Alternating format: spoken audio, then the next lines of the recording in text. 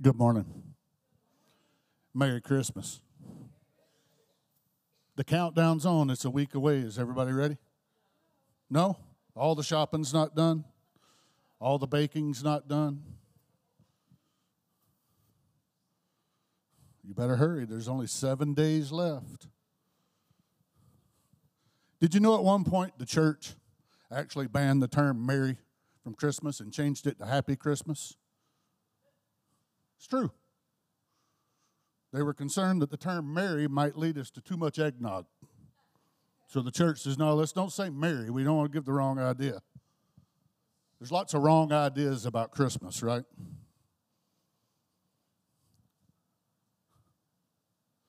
Most times when Justin gives me the opportunity to bring the word, I'm on my own. Sometimes he gives me a topic. This time he gave me a topic. The joy of Christmas. And in God's providence, Justin had no idea, but God worked on me when I began to study the topic of the joy of Christmas. Because my wife will tell you, I can become a Scrooge and a Grinch. I mean, don't get me wrong. The celebration that we're here to celebrate, I'm all about. I like the Christmas trees and the lights. I just don't want to have to put the Christmas tree and the lights up, right? And as I get older, more and more every year, I beg Gloria, let's not do that no more. I'm working myself to death. I don't want to, this is not worth it anymore. So if we're not careful this time of the year, we fill our lives with a lot of traditions that are traditions of man, family traditions. Not necessarily wrong. There's not necessarily anything wrong with what we're doing, except for the fact that it takes our eyes off this. Christ, what we're supposed to be focused on. I learned a lot of things about Christmas.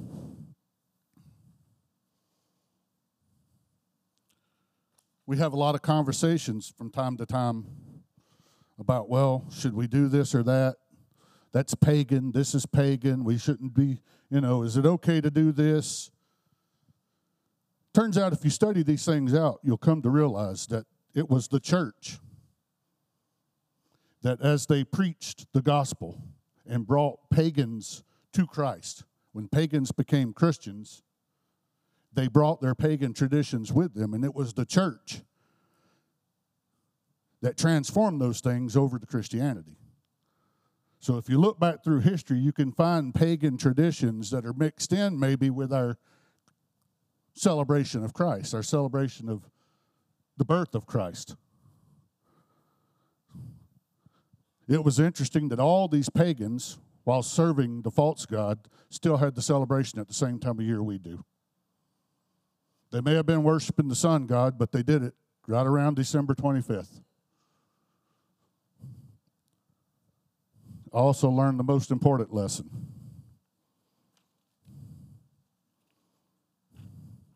If I can find it, I'm going to read it to you. Santa Claus. The name Santa Claus is derived from the Dutch name for Saint Nicholas. Sinterklaas. While the modern Santa Claus is associated with fictional character, the historical Saint Nicholas was revered figure known for his charitable acts and generosity. Saint Nicholas was born around AD 280 in Patara, Asia Minor, to wealthy Christian parents who prayed for their child.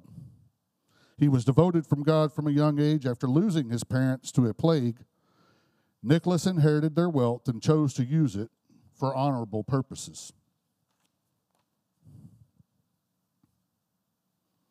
Nicholas later became the Archbishop of Myra, displaying remarkable wisdom, maturity, and continuing in his acts of kindness.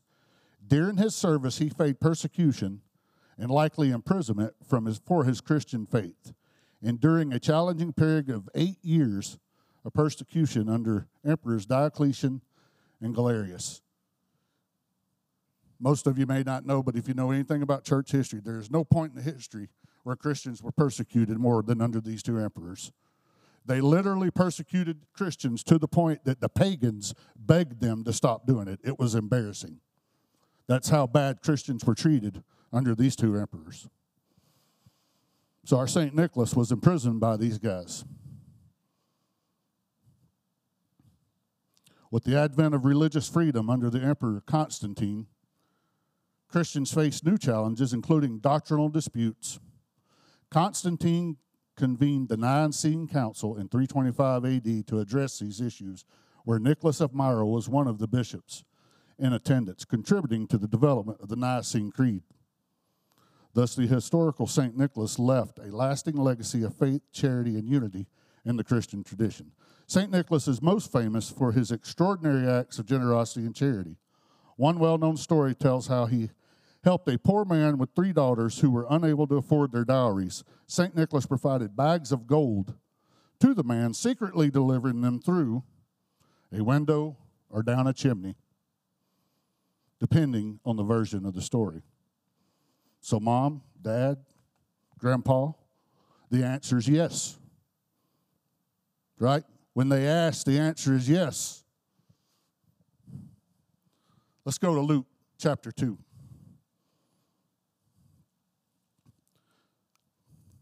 Now, in those days, a decree went out from Caesar Augustus that a census was to be taken of all the inhabited earth. This was the first census taken while Quirinius was governor of Syria. The reason for this information is the birth of Christ is a historical fact. It's not fiction. It's not make-believe. It is verified by our scripture that we put all our trust and faith in. It is also verified by Jewish and Roman historians. And everyone was on his way to register for the census, each to his own city. Joseph also went up from Galilee, from the city of Nazareth to Judea, to the city of David, which is called Bethlehem, because he was of the house and family of David, in order to register along with Mary, who was engaged to him and was with child.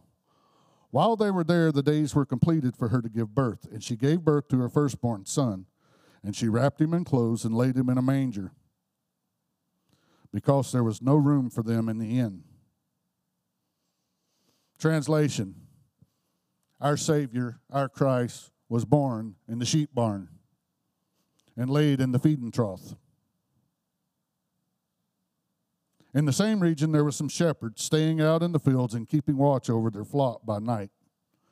An angel of the Lord suddenly stood before them, and the glory of the Lord shone around them, and they were terribly frightened.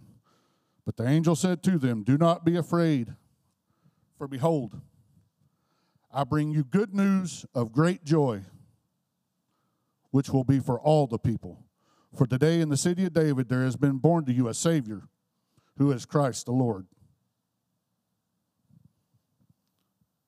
I want to focus on this great joy. What is the joy of Christmas? Why is it that this is such an important thing? We get lost in the parties and the presents and the lights. What are we really celebrating? What's really took place? First thing we need to understand, this great joy that it speaks of, the Greek word is chara. We tend to mix and confuse joy with happiness. They're not the same thing. I had a cheeseburger for dinner last night. Makes me happy. You can tell, right? I like a lot of things on my cheeseburger. Lots of things on that cheeseburger makes me happy. Does mayonnaise on the cheeseburger make me happy? It does not.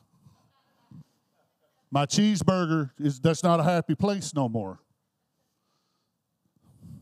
So happiness is subjective. Your happiness depends on your circumstances, your personal likes, dislikes. That's your happiness. Put hot sauce on it, grown man ketchup, I'm happy. We can put that on shoe leather. I can stay happy. Put no mayonnaise on my shoe leather. I'm not happy anymore. Joy is objective. It's not subjective to your circumstances. This great joy, this Greek word, the chara, that is used here, is more than we're just joyous because a child was born. The tense and the way that it is used in the Greek language says it is the joy. Christ is our joy. It is the source of our joy. Not simply because he was born, but because he is. Right? So it's a promise. It's a guarantee. If you're a Christian in here this morning, the morning Jesus Christ, our Savior and King, was born, you were guaranteed joy. You only lose it when you take your eyes off Christ. When you start worrying about what the Christmas tree looks like, or how many presents are under it, or if the cake rises, or if the ham tastes good, that's your happiness. You've done that to yourself. Christ was born. It's a historical fact, and you've been given joy. We have nothing to be sad about. We won, right? Amen? He was born. He's ours. We've got it. This is where it's going to get interesting. Y'all ain't never heard a Christmas message preached from Genesis and Revelation, but we're about to do it. McKinney may never let me up here again. So what really happened when Christ was born? What really took place? You see, we get wrapped up in all our traditions that may be well and okay, but it distracts us from what's really going on. So go all the way back to Genesis chapter 3. You don't necessarily have to turn there. Most of you know the story, right? Our great-great-great-great-granddaddy, our federal agent, sinned. When he sinned, we all sinned. We're all sinners. We're born sinners. What's the other thing that happened in the fall? God says to the serpent, because you have done this, cursed are you more than all cattle, and more than every beast of the field. On your belly you will go, and dust you will eat all the days of your life, and I will put enmity between you and the woman, between your seed and her seed. He shall bruise you on the head, kill you. You shall bruise him on the heel. Just a little battle scar. That's all it amounts to, right? So right from the beginning, we've got two issues here that we can't take care of ourselves. We're sinners. We can't save ourselves. And if you read on, not only has the serpent been put under a curse, but man and woman has been placed under a curse, as well as the earth that we live on. Everything's cursed because Adam sinned. We don't have a solution for that. We don't have a solution for that. We can't fix those things.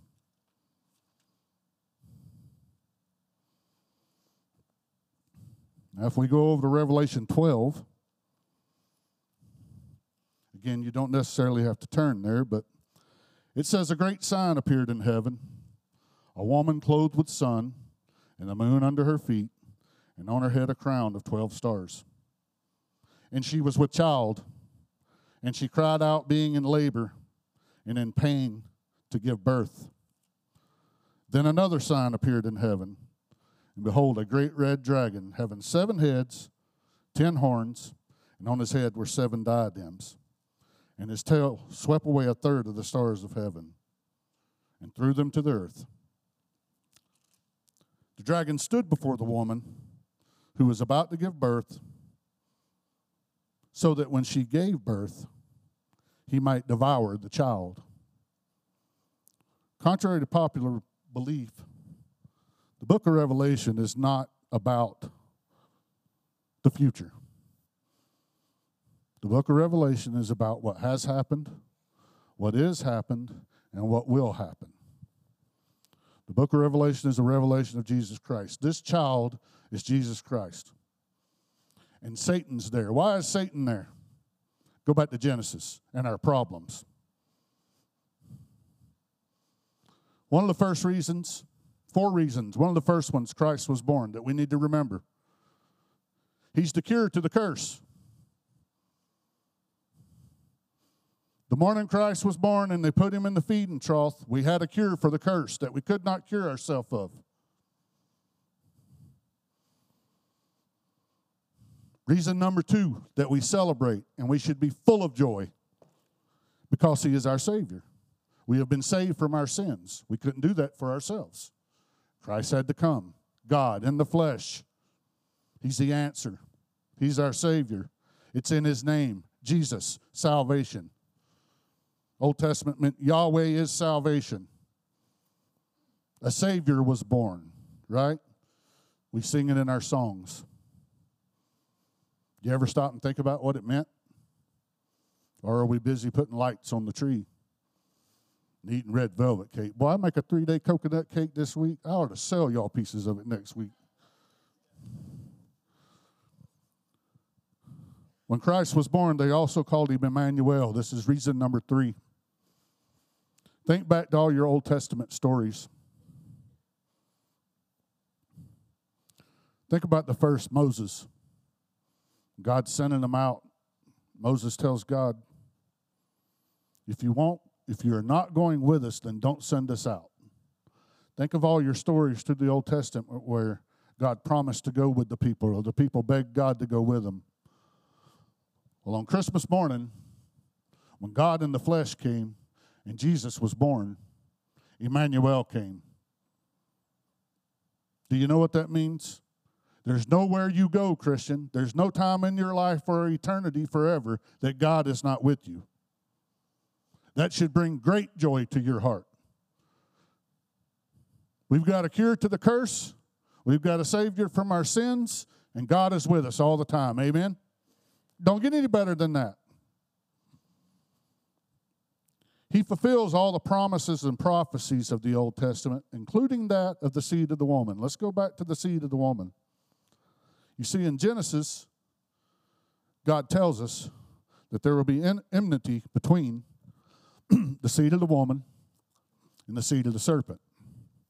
So if you start from that point and go forward, all the way through your Bible, all the way through to Revelation, you will find this conflict. There is always someone opposed to the man of God.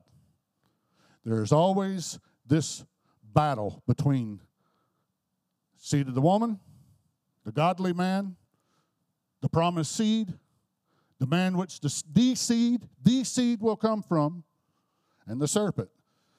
Satan knew the morning he was cursed, or the afternoon, we don't know, in the garden, that he lost. But he's so full of himself, he's so arrogant, that he still thinks, if I can just keep that baby from being born, I still got a chance. And all through the Old Testament, up to this point, you can follow that story. Every time God raises up a prophet, there's a seed of the serpent to oppose him. Take Israel captive, send them off, seed of the serpent to oppose them. Spiritual war all the way through. And then guess what happened? That baby was born. That baby was born. Now Satan knows that he's lost. He's lost. Because he knows once he's born, he's going to live righteous life, a perfect life. We get to receive that righteousness. Joy. That's joy, great joy. You're counted righteous because that baby was born and he lived that life. So what's Satan's next move? Now he wants to kill him. Guess what? He finally kills him. We win anyway. Imagine that. Right? Imagine that. You see, when we keep our eyes on Christ and the incarnate God and the birth of Christ, we can avoid those times when our Christmas tree doesn't look like we think it should, or when there's not enough money in the bank, that's got to be common. See, we went to the grocery store yesterday. I'm not going back. I'm telling you, I'm not going back. It's a good thing the fast is coming because I'm not going to buy no more groceries. It ain't happening. But that doesn't matter because I'm still going to be joyful. I'm joyful because Emmanuel is with me. He came, church. He was born. And your promised victory, your promised salvation, your promised joy. You have no reason to walk around gloomy. So what does it look like? You want to see what it looks like?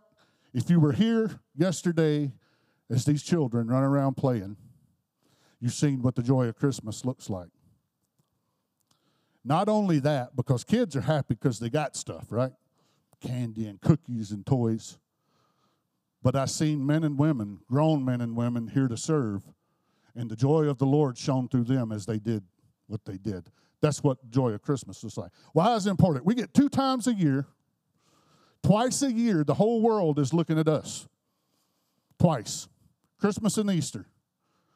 We actually have national holidays that are ours. As Christians, those are ours. Right? So even the atheist has no choice. He doesn't even know that he's doing it. He's taking part in a celebration, just like the pagans of old did, right? Just like the pagans of old when the church, same thing. So why is this joy so important? Because Gloria's fixing to tell on me. When you go to the Walmart and they run you over while you're trying to buy your Christmas ham and you lose your happiness and forget to show joy, they're watching you. They're watching you. You run around claiming to be Christian. This is one of 2 times a year where it's yours. This is our chance. Go show them joy. Don't let Satan take you. He can't take it. He just tricks you. It's promised to you. God gave it to you. But when you start worrying about Christmas trees and hams and cookies and parties and, that leads to sometimes, for some of us, unhappy times, right? See, there's a lot of anxiety involved in Christmas. There's a lot of temptation, right? Some of us are tempted to go farther in debt than we are to be. Some of us are tempted to eat more than we should. Some of us have given up habits that suddenly we show up at Christmas parties and there's that habit in front of us so easily presented to us and ready to go. Don't let Satan trick you. Live the next week joyfully because Christ was born. You've been set free from all those things. Your curse has been cured. You've been saved. The promised seed has come and he's won the battle. Amen?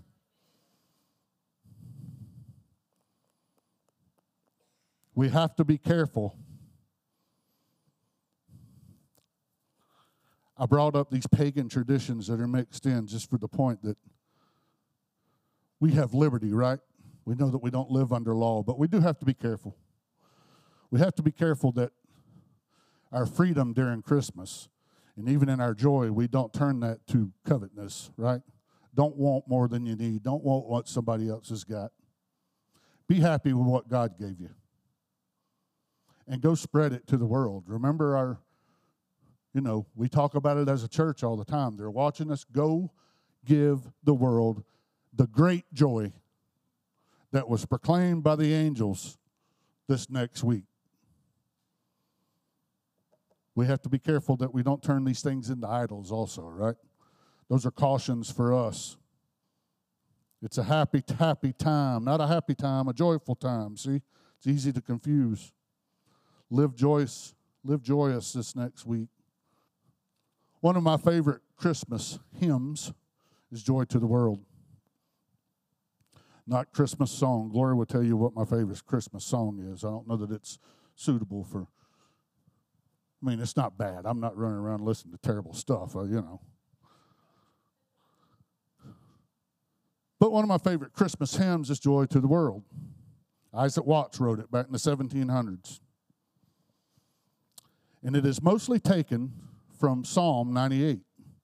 There are a couple of lines that come from Psalm 96, but for the most part, that hymn is based on Psalm 98. We're going to finish. I want to read that psalm to you. This is God's scriptural answer to that psalm. This is how we should live our lives the next week because we've been cured from the curse. We've been saved from our sins. One of the terms that in Isaiah, when they prophesied of the birth of Christ, one of the names they gave him was Mighty Warrior. That's the mighty warrior, the seed that's won the battle. Psalm 98 says, "Oh, sing to the Lord a new song, for he has done wonderful things. His right hand and his holy arm have gained the victory for him. The Lord has made known his salvation." That's what happened Christmas morning. That's what happened at the birth of Christ. The Lord has made known his salvation. He has revealed his righteousness in the sight of the nations. He has remembered his loving kindness and his faithfulness to the house of Israel. All the ends of the earth have seen the salvation of our God.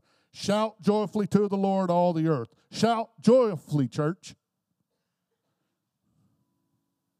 Break forth and sing for joy and sing praises. Sing praises to the Lord with the lyre and the sound of melody, with trumpets and the sound of the horn. Shout joyfully before the King, the Lord. Let the sea roar and all it contains, the world and those who dwell in it. Let the rivers clap their hands. Let the mountains sing together for joy. Before the Lord, he is coming to judge the earth.